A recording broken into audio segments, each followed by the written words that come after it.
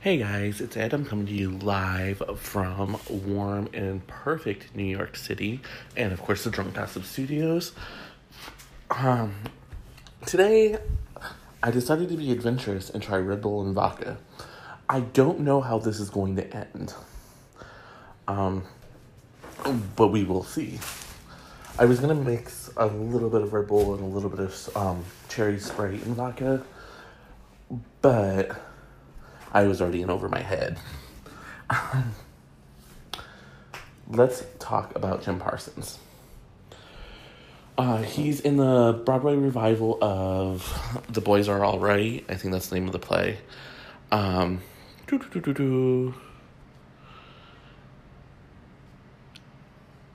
Boys in the Band. I'm sorry. He's in The Boys in the Band. And he went on the late night show with Stephen Colbert. And they were talking about Love, Simon. Which, if you haven't seen Love, Simon yet, go watch it. I promise you, it is one of the funniest, sweetest movies of the year. The fact that it also has one of the best twists that I've seen in a long time is just icing on the cake. So anyway, they were talking about Love, Simon, and Jim starts talking about how some people in the gay media said it was a little bit too late, that it's not needed anymore, blah, blah, blah. Which, let me just say this, it's bullshit. Love, Simon is a movie that is sorely needed. It has been sorely needed for a very long time. When we talked about Call Me By Your Name, I kind of mentioned this, but it really ticks me off that in every gay movie it's coming out, which, yes, Love, Simon is a coming out movie, but it's a little bit different as well. It's either a coming out movie, or the gay is getting bashed, or they sleep with a woman. If it's a gay man, they sleep with a woman. If it's a woman, a lesbian, she sleeps with a man, because we don't know what we're attracted to, apparently. And it's just very, very disheartening. And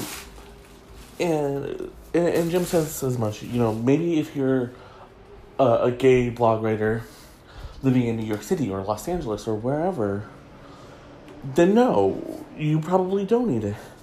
But there are millions and millions of people all over this country and all over the world where they do need that sort of pick-me-up. And it's really disheartening that people don't think that it's needed. And then he goes on to talk about, how others were writing about how they're sick of rom-coms. And he said, why didn't you say that about Harry Met Sally? It's a great movie, but blah, blah, blah, whatever. And he's absolutely right. Why is it only the gay movies that get shot down? Oh, you don't need this. Or, oh, there's too many rom-coms. Guess what? I like gay rom-coms. I'm writing a gay rom-com.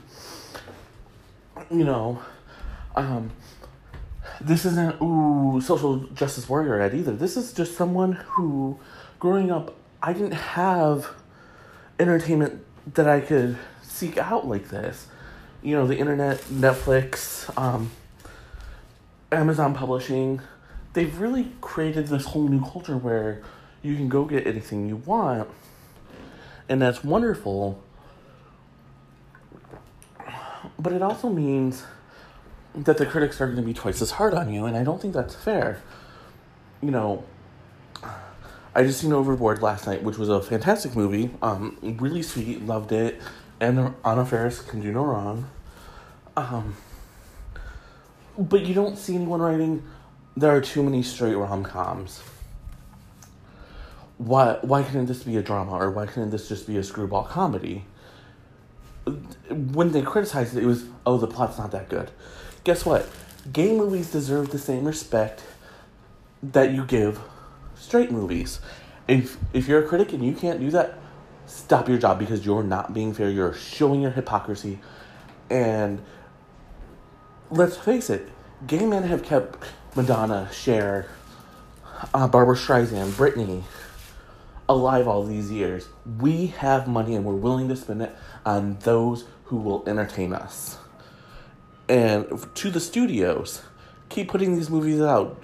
Don't give a damn what Blogger A in Los Angeles has to say, because guess what? Blogger A doesn't speak for the community. I will be right back. Okay, so I know this is a celebrity gossip blog, podcast, soon to be blog, hopefully, maybe, fingers crossed, that all the work gets done soon. But I have to talk about John McCain because, maybe not more than Stormy Daniels, but right up there with the girl is John McCain, Senator John McCain.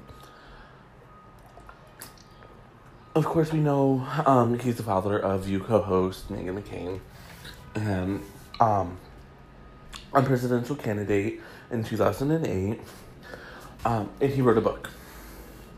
I probably won't read it, not because I don't respect the man, I really do, but I have so much on my plate right now that I don't know that I would get the time to actually sit down and read it. But Senator McCain is talking about a couple things. This could end up being our long segment. I'll know as we record a little bit more. The first thing that he talks about is the 2008 election. Many people, myself included, actually thought it was his to lose. Sort of like 2016 with Hillary Clinton. And I don't know if he actually throws Sarah Palin under the bus. The gossip is, the rumors are that right after they lost, Sarah Palin and John McCain stopped talking, and they haven't talked since. I don't know if that's true. That's just the rumors and gossip. But part of his book, he does talk about that, and which is that he had chosen Secretary of State Joseph Lieberman as his running mate. And I've said this all along. I adore President Obama. I think he's one of the best. But when he first beat out Hillary Clinton in 2008, I wasn't convinced. For the same reason that I think Trump is doing a bad job. He was a one-term senator. And all he was selling was hope. So for the first time since I've been able to vote, I actually contemplated going Republican. Because I believe that the president has to be someone with experience and gravitas. But when he chose Sarah Palin as his running mate, I was very much back in Obama's camp. And of course, President Obama chose one of the best, if not the best, vice presidential candidates probably in the history of the country. Joe Biden. Joe Biden had run for president before and lost. It's expected that he's going to announce his candidacy in 2020. Fingers crossed, because I really believe Uncle Joe could beat Trump. But anyway, so John McCain talked about Sarah Palin or at least the selection process, and it really felt like he needed to break some sort of historical barrier, the same way that Obama was with choosing, with being the first African American candidate to get a major party's nomination, and also the first black president. So he chose Sarah Palin because she would be the first female vice president, and there really seems to be some regret on his part for choosing her. I don't know if it's because they had the falling out where they blame each other for the loss, or what's going on there. But if there is some sort of feud, I really hope Ryan Murphy gets a hold of it and convinces Tina Fey to reprise her role as Sarah Palin, because how fabulous would that be? I mean, Tina Fey in anything is great, but Tina Fey as Sarah Palin in a drama, oh, my gay campy heart just went to the moon, because, oh my God. I'm just envisioning this, and I really want it to happen so badly. I will be right back with more of the story. Okay, I'm back. So, more with Senator John McCain. The best story, the headline that has really just, like, made my heart smile is that he has informed the White House that when he passes, Trump is not allowed at his funeral. Vice President Mike Pence is allowed, is allowed to go there, and attend. And right there is just an FU to Trump, because, you know, this is it's the closest thing that we have to, like, a national event. When a senator or any sort of top politician passes, that's when the president gets to go out and really earn his stripes. And, have no fear, like, he was loved, whatever. And this is just McCain saying, thumbs down, dude. You're not doing that with me. But this gets so much better for me. If you're a Trump supporter, you've probably already stopped listening to me, because I hate Trump and you love Trump, and really there's just no in the middle for us. Which is sad, because civil discourse is a part of every society. But, that is what it is. But if you're a Trump supporter and you're still listening to me, yay, and please connect with me somehow, and let's have some civil talk. But more than just Trump not being allowed at Senator McCain's funeral, John McCain has asked President Bush Jr. and President Obama, both of whom he, I don't want to say had a rocky relationship with, but he definitely, with Obama, he went head-to-head for the White House in 2008. So the fact that he didn't run against the alleged president now and won't let him at his funeral, but he's not only inviting, but asking his former enemy to speak. Either somewhere along the way they became really good friends and we just missed it, a la Bush Jr. and Obama and President Barack Obama and Michelle, or this is a really big finger in the air. You know which one I'm talking about, that middle finger. Mine goes up all the time. Let's not pretend here.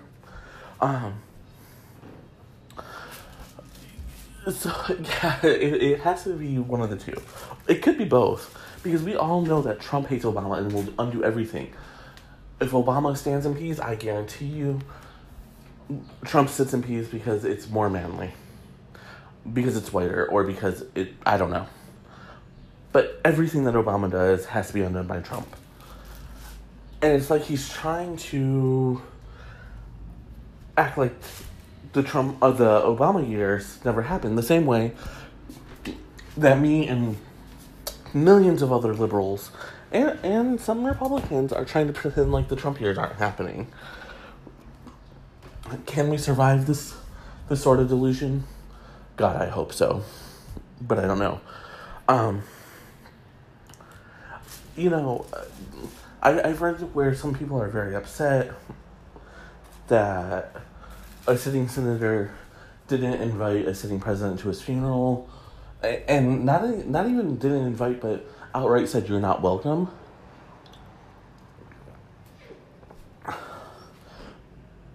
But my thing is, it's not like they were ever best of friends. McCain has always spoke out against Trump, to his credit. And Trump said he liked that he didn't think McCain was a hero because he was kidnapped and was a prisoner of war. Which is just sad. Like, you're supposed to be the commander-in-chief, but you're insulting one of the highest, most visible veterans in the country, and it's just sad. I'll be right back.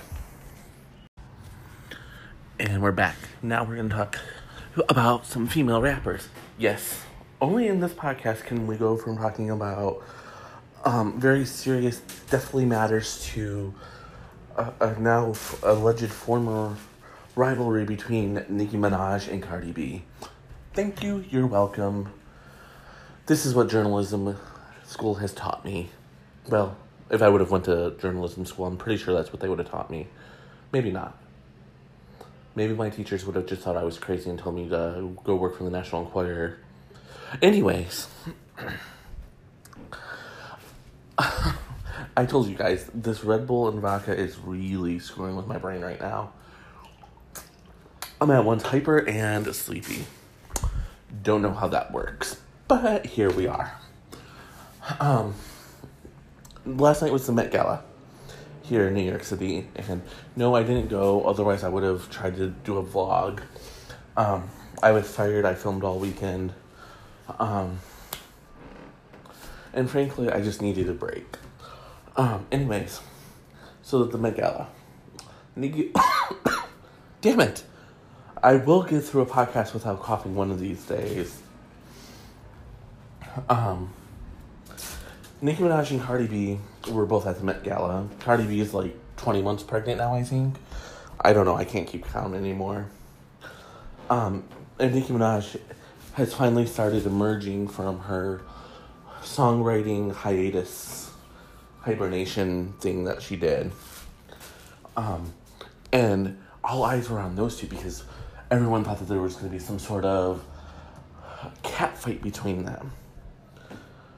But they kept it really classy, actually. They smiled, they talked, they seemed to be getting along.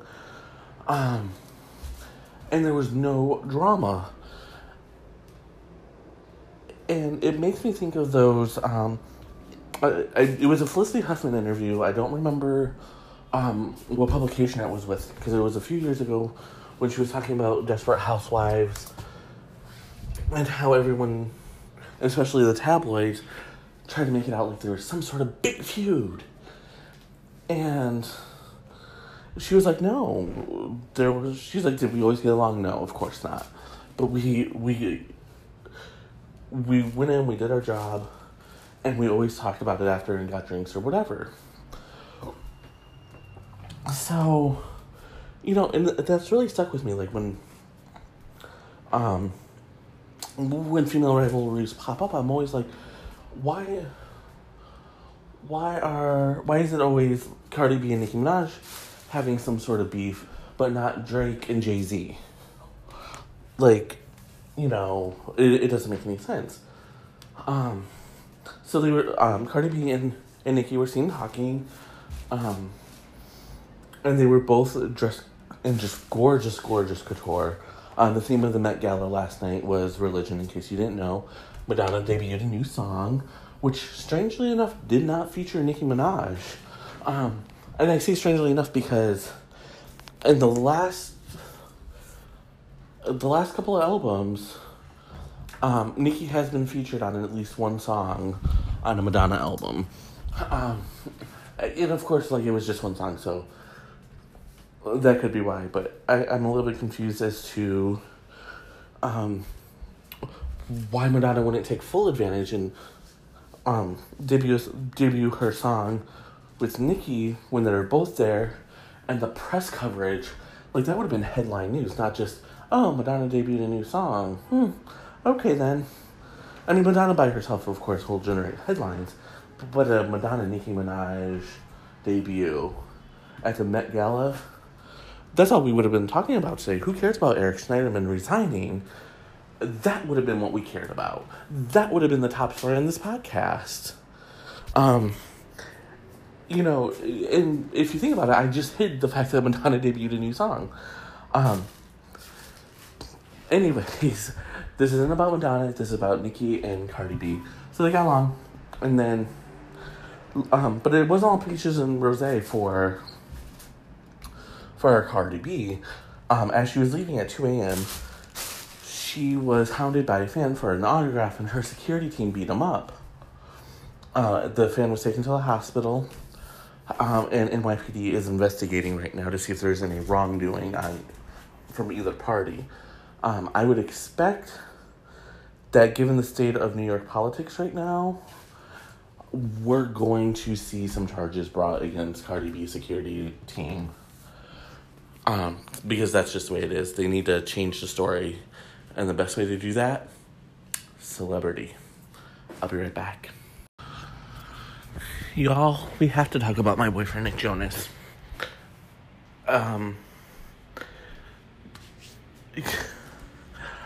Nick Jonas.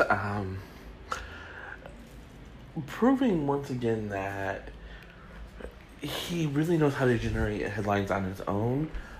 And he doesn't always have to bare his body to do it. Although we do love when he bares his body. Calvin Klein, if you hurry up, you can sign him to an underwear campaign and help us erase the images of Justin Bieber that you hoisted upon us. Although we do thank you for the Kellen Lutz line. Oh, Kellen Lutz, who is no longer a thing. Like, he disappeared from the limelight. But back to Nick Jonas. Last night, he went to the Met Gala. But while all these other A-list stars were arriving in limos and helicopters, or however celebrities get places. Maybe God lifts them up and just places them where they need to be. I don't know. Nick Jonas took the subway, just like we do. I know, I was shocked too, guys. Unfortunately, I wasn't on the subway with him. Otherwise, I'd be like, hey, boo, need a date? Because I'll be your date.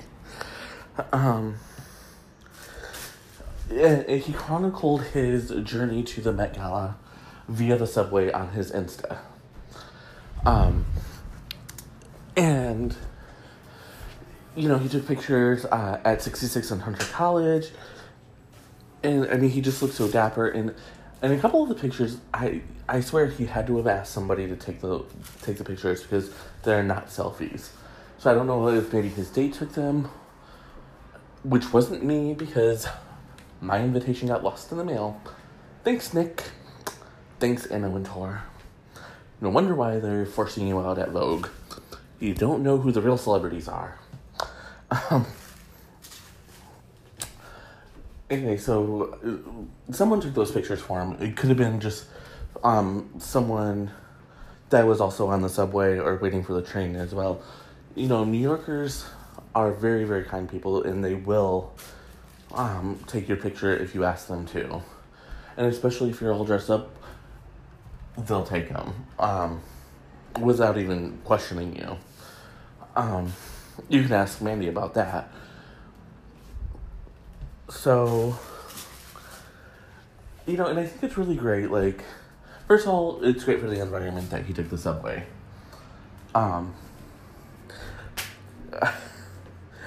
just trying to imagine Anna Wintour's face when she realizes that one of her guests showed up after taking the subway.